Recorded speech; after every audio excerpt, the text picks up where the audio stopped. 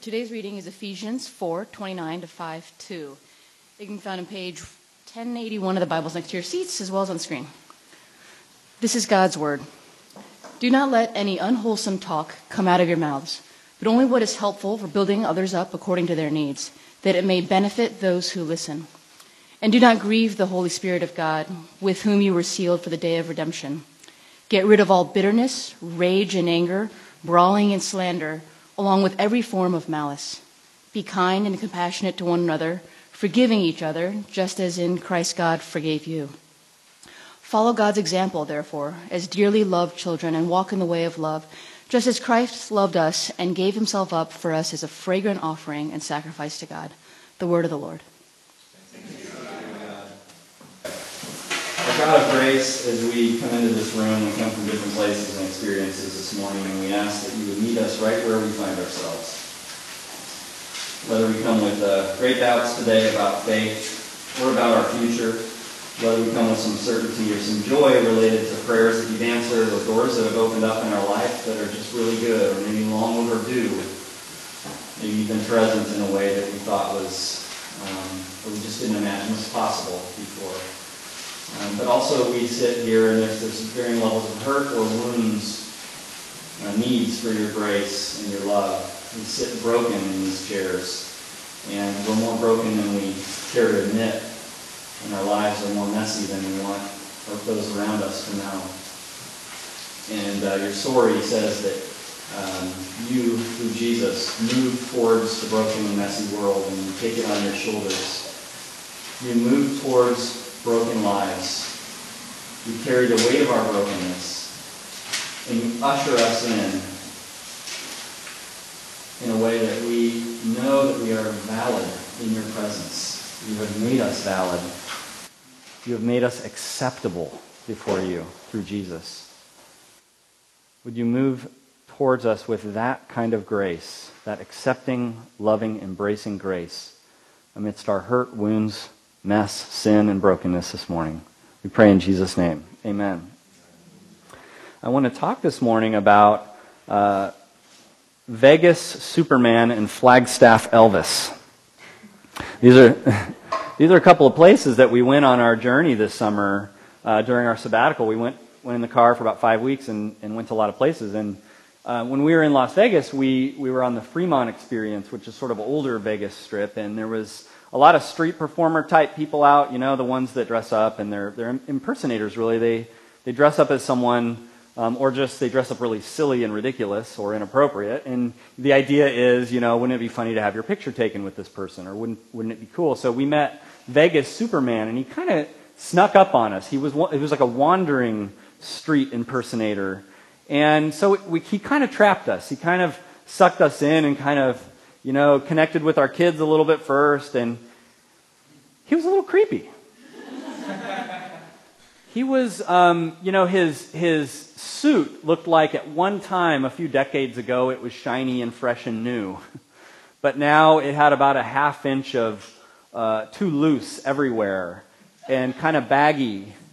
He did have that little curly piece of hair just perfect on his forehead, but everything else seemed a little grimy and aged, and there were spots on different parts of his tights. And so it was just kind of, there were people getting their picture taken with him, but you could tell by the looks on their faces that it wasn't their most enjoyable Vegas experience. And they may have been giving him $1 afterwards just because they thought, well, maybe he can get something to eat, or maybe this will help him get on his feet. So he felt, it's he was an impersonator, but it felt like he was a cheap imitation. And you walk away feeling a little sad and depressed by that experience. Then there was Flagstaff Elvis. So that was Vegas Superman. There was Flagstaff Elvis, and we rolled into Flagstaff into a KOA, and we didn't know what was going on. We heard music, we saw lights, it was dark, we were coming in late, and we saw there was a crowd of people in this building on this area of this campsite. And it seemed like it was really alive and happening, and we were just setting up camp, so we didn't get to enjoy it. But the next night, it was happening again. The Kenny Lee, the Elvis impersonator, was at this campsite, and at night he would do his show, his Elvis show. And it was really good. It was great. I mean, he looked like Elvis, and I think that he really had the look down. And his voice wasn't that great and strong, and his movements were a little tame. But his clothes were perfect and shiny, and he had the look, and he had a little sparkle in his eye as he came around and shook everyone's hand and hugged, the women who remember, You know how it is, there's just certain people, they remember Elvis, and he was good enough. He was a genuine copy that people really bought it, and you could sense the vibe of these people who remembered Elvis, the real Elvis, just kind of buying it and just going there and letting themselves believe, here's Elvis again. He had that charisma and that spark. And so today I want to talk about, the difference between a cheap imitation and a genuine imitator. In many ways, no matter where you are in the spiritual spectrum, if you're exploring faith or many, many, many years down the journey of faith, I think you want to get to the end of it. I think you want to find yourself at evaluation point saying, not, do I have a cheap imitation here? But you want to find yourself saying, this is genuine. I have a faith that is genuine. In the Christian lingo, my imitation of Christ, right, because that's some biblical lingo that we kind of go with, my imitation of Christ is genuine. It's not just a superficial, phony baloney put on that when hard times come is just going to be stripped away and shown to be fake. So we want to get to the genuine, and I think this is a pretty good place in Scripture to look. Because in this letter to the Ephesus church, the Apostle Paul deals a lot with getting them to understand what is the real deal. What is the real Christian faith? What is its foundation? What does it look like? So the Apostle Paul, he's actually imprisoned, which would happen from time to time as he would go to these different cities and begin churches. He's imprisoned, and he's writing from prison to a church that he got a chance to spend a couple of years with as he started a church there.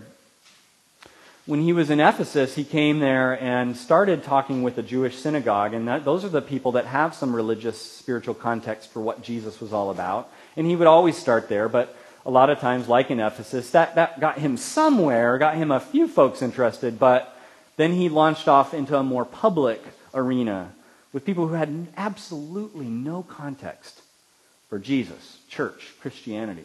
Imagine how different that is really from us today. If you would say, if you were to say to people, I'm actually checking out a church. I'm actually starting to go to this church. I'm hanging around Christians. You say anything like that to most of your friends, and they would actually have some amount of context to put that within. They would have some framework that they would put that in, whether good or bad. They would have some impression of what that means. And you might even get a sense that, I'm not going to say that to certain friends because they'll then put me in a certain category, right? But there is almost everyone would have some framework for what that means. And often they would attach a certain ethical, morality kind of quadrant, and they would attach ethical beliefs along with that, how you live. Imagine that you would say to somebody, you'd say that, and their response would be, like everybody, to every single person you would say that to would say, oh, interesting. What's that?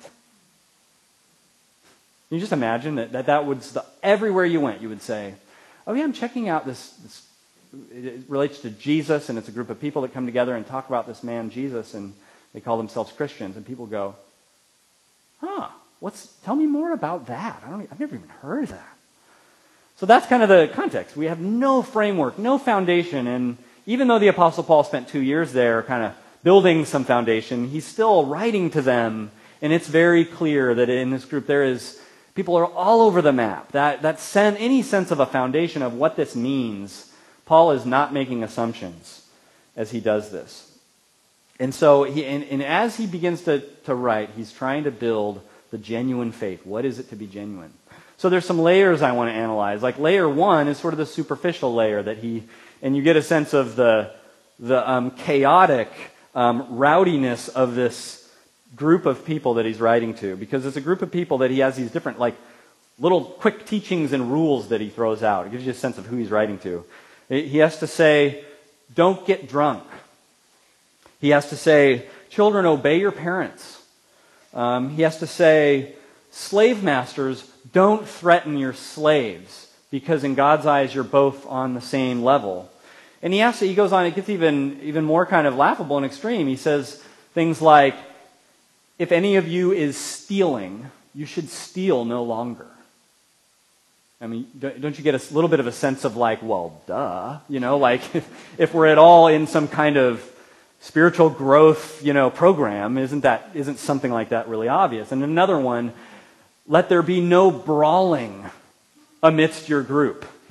This kind of angry fighting outbursts and debates. Let's try to have less of that in this community. I mean, just kind of think about all those things thrown together in community. It gives you a sense of their lack of a framework. So layer one in this letter is kind of just some really superficial basic rules, kind of just some gentle, big picture nudging into the right direction of what this Jesus thing is all about. We need to clear out a bunch of clutter. And then he does get into different, there's another layer you can see woven throughout this letter where he talks about very maybe similar things, but he deals with them on a slightly deeper level. So instead of talking about brawling, he deals with anger, and he might have a principle or a rule about anger. You get the sense. He goes a little deeper. And so there's about 4 different things that you see woven through this letter, and there's more than 4, but 4 kind of biggies that you see repeated are anger and speech and greed and sexual morality. So at times he gets a little more into like this is a principle mode, and think one layer deeper about what's going on with your behavior. So you end up seeing in this letter, actually, in and around where we read, before what we read and after what we read, what feels like a lot of kind of giving out rules and principles about how Christians live in the midst of various theology and description of who Jesus is. But basically, if you only have those 2 layers, if you read through this letter and you only have those 2 layers, and that's all you go with, you're going to be more in the realm of a cheap imitation. All you're doing is trying to follow certain rules and principles that you've been taught to do. But that sense of like something real from within, moving out into this world, won't be there. You actually need to go another layer deeper. Otherwise, you're for sure going to only meet up against your limits as a cheap imitator. And Paul does exactly that. It kind of like if you're skimming fast, you'll go right past it. But it was right there in the heart of what we read today. He goes deeper. He goes more into a core set of things that you need to have for the genuine kind of imitator of Christ to come out. And this is where he does it in verse 32. Be kind and compassionate to one another, forgiving each other just as in Christ God forgave you. Following God's example, therefore, so that's imitation language, following God's example, therefore, as dearly loved children, and walk in the way of love, just as Christ loved us and gave himself for us as a fragrant offering and sacrifice to God. That's where he gets into what I want to call the core identity and the core encounter that leads towards a genuine faith. What's your identity? Your core identity here is as a dearly beloved child of God. As a beloved child of God. That's chapter 5, verse 1. Follow God's example, therefore, as dearly loved children. Do you see how there is the imitate part, but there's like a deeper reason. There's a deeper anchor for where your imitating comes from. And it's an identity issue. Who are you? I think a huge, huge task on a daily level, on a weekly level, on a yearly level for a Christian, a huge task for you on this journey is to get your identity right. And Christianity shatters any shallow expectations that you have. Because it's not just adding, like, most of your friends are going to think that's why you go to church, just to add some ethical, morality, kind of good person things to your life.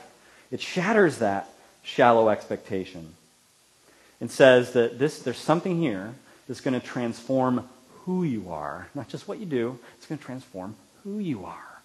And it's this identity. It's something that you are already. It's been given to you by what God has done, and it's just held out to you.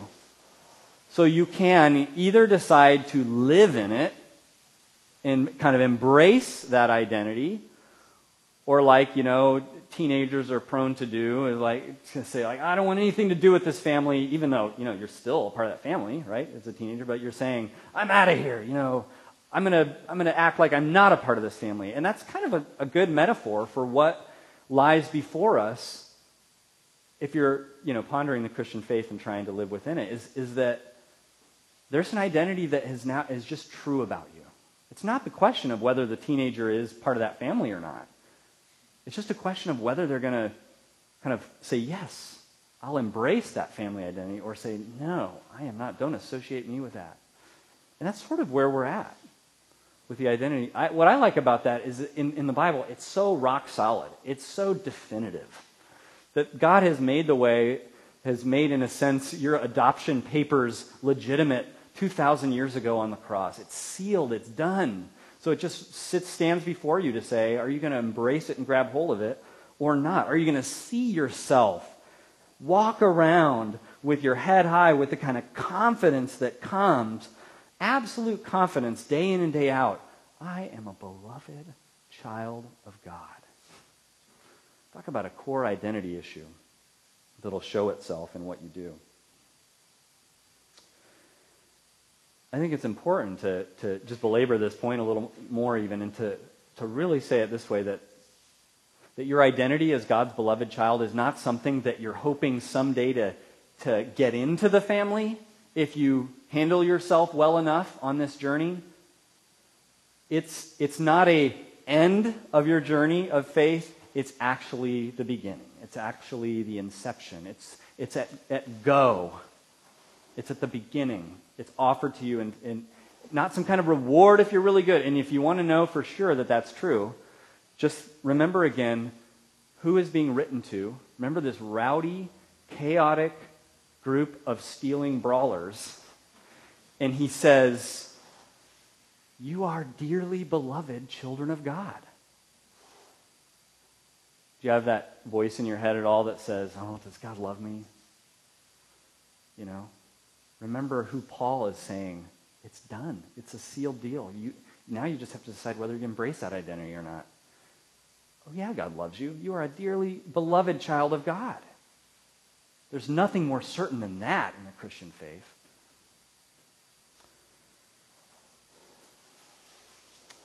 And so that's kind of part one of the core identity in this passage. It's just your identity. I don't know how new that is for you. For some of us, that's a radical switch on how we approach God. I'm accepted so that I obey. Not I obey so that I might be accepted. But then we also move on to we look at that a little deeper, and we see that in these verses as well, where it says, and walk in the way of love just as Christ loved us and gave himself for us as a fragrant offering and sacrifice to God. Not only is there an identity, but there is an encounter. So there's a core identity, and that core identity really springs out of what this verse says, of what Christ has done for us. There is an encounter that the person exploring the good news of Jesus, and that good news is your new status. You're beloved. You're loved by God. You're his child. That's the good news. That's true. And as you explore that, you need to keep encountering the true actions of God on your behalf. You kind of have to be always in rehearsal mode if you really want to grow in your faith. Rehearsing, oh yeah, why is it true that I am God's beloved? Well, it's because of Jesus and what he's done on the cross. And as you live amidst that kind of those loving actions God has done on your behalf, as you marvel over them, as you put your life in places where those will be spoken to you, like here, you're here today in this place where we talk about those, and in your daily life, looking into Scripture, praying, meeting in a small group, that talks about Jesus and prays and discusses the gospel, you're encountering more and more those loving actions. And you know what happens? When you are used to encountering God's gracious approach to you, his actions on your behalf, that actually becomes contagious. So you've got your identity in place as his beloved. You're seeing over and over again, remembering how loving he is in your life. It becomes contagious. It starts to flow out. So now you're not just kind of putting on a grimy old costume trying to pretend to be, and it's some kind of imposter of someone. It's actually it just kind of comes out of you. You play the role naturally because deep down inside of yourself, you've been transformed by your identity and by your encounter with God. It's contagious. I want to close by reading a couple pages from The Grapes of Wrath, where we see how encountering loving actions becomes contagious. The setting is like a gas station / little cafe diner along Route 66 in the middle of the Dust Bowl as people were fleeing to California. I'm just going to read a couple pages, a few minutes. The man turned off the hose and screwed on the cap again. The little boys took the hose from him, and they upended it and drank thirstily. The man took off his dark, stained hat and stood with a curious humility in front of the screen door. "Could you see your way to sell us a loaf of bread, ma'am?" May said, "This ain't a grocery store. We got bread to make sandwiches." "I know, ma'am." His humility was insistent. "We need bread, and there ain't nothing for quite a piece, they say." "If we sell bread, we gonna run out." May's tone was faltering. "We're hungry," the man said. "Why don't you buy a sandwich? We got nice sandwiches, hamburgers." "We'd sure admire to do that, ma'am, but we can't. We got to make a dime do all of us." And he said embarrassedly, "We ain't got but a little." May said, "You can't get no loaf of bread for a dime. We only got 15-cent loaves." From behind her, Al, the cook, growled, "God almighty, May, give 'em bread." "We'll run out before the bread truck comes." "Run out then, goddammit," said Al. And he looked sullenly down at the potato salad he was mixing. May shrugged her plump shoulders and looked at the truck drivers to show them what she was up against. She held the screen door open, and the man came in, bringing a smell of sweat with him. The boys edged in behind him, and they went immediately to the candy case and stared in, not with craving or with hope or even with desire, but just with a kind of wonder that such things could be. They were alike in size, and their faces were alike. One scratched his dusty ankle with the toenails of his other foot. The other whispered some soft message, and then they straightened their arms so that their clenched fists in the overall pockets showed through the thin blue cloth. May opened a drawer and took out a long wax paper wrapped loaf. "This here's a 15-cent loaf." The man put his hat back on his head. He answered with inflexible humility, Can't you see your way to cut off 10 cents worth?" Al said snarlingly, "God damn it, May, give him the loaf." The man turned toward Al. "No, we want to buy 10 cents worth of it. We got it figured awful close, mister, to get to California." May said resignedly, "You can have this for 10 cents. That'd be robbing you, ma'am. Go ahead, Al says you can take it." She pushed the wax paper loaf across the counter.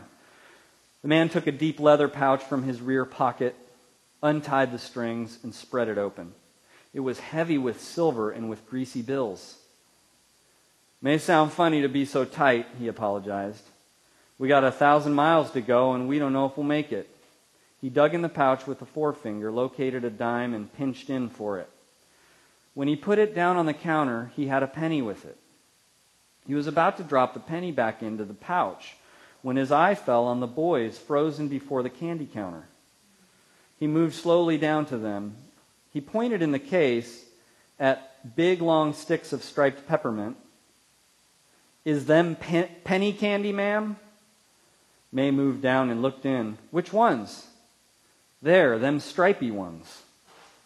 The little boys raised their eyes to her face, and they stopped breathing. Their mouths were partly open. Their half-naked bodies were rigid. Oh, them. Well, no, them's 2 for a penny. Well, give me 2 then, ma'am. He placed the copper cent carefully on the counter. The boys expelled their breath softly. May held the long sticks out. Take 'em, said the man. They reached out timidly. Each took a stick, and they held them down at their sides and did not look at them. But they looked at each other, and their mouth corners smiled rigidly with embarrassment. Thank you, ma'am.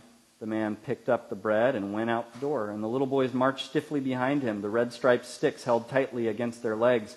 They leaped like chipmunks over the front seat and onto the top of the load, and they burrowed back out of sight like chipmunks. The man got in and started the car, and with a roaring motor and a cloud of blue oily smoke, the ancient Nash climbed up on the highway and went on its way to the west. From inside the restaurant, the truck drivers and May and Al stared after them. Big Bill, one of the truck drivers, Big Bill wheeled back. Them wasn't 2 for a cent candy, he said.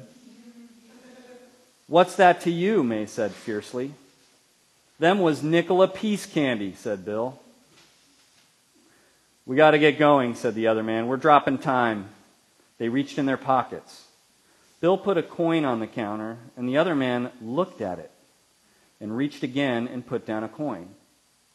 They swung around and walked to the door. So long, said Bill. May called, Hey, wait a minute, you got change.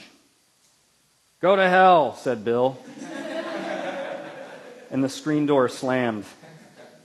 May watched them get into the great truck, watched it lumber off in low gear, and heard the shift up the whining gears to cruising ratio. Ow, she said softly. He looked up from the hamburger he was patting thin and stacking between wax papers. What do you want? Look there. She pointed at the coins beside the cups. 2 half-dollars. Al walked near and looked, and then went back to his work.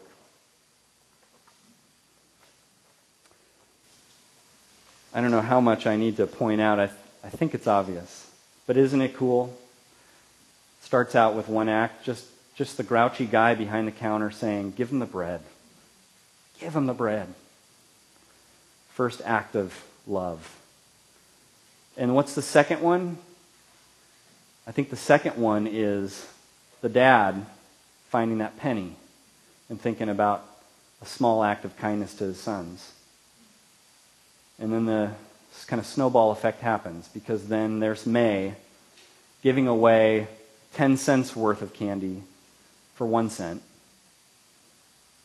And then when the truckers realize the snowballing continues because the first one gives half $1, then the second one looks at it and sees his act of generosity and gives another. That, my friends, is a perfect example of what it's like to just be in the middle of an experience and an encounter of God's gracious love and forgiveness for you. Let us pray. God, may your grace come alive in our lives so much that love flows from our lives naturally, not as folks who are screwing up their religiosity really tight so that they might get everything exactly right, but people who have been changed by your love because we walk in your love. We know who we are, and we know what you've done. And as we live in that and rehearse that, may you just bring about spontaneous acts of love for those around us that we never could have planned or imagined. Turn us into those kind of people and into that kind of church in this city. We pray in Jesus' name. Amen.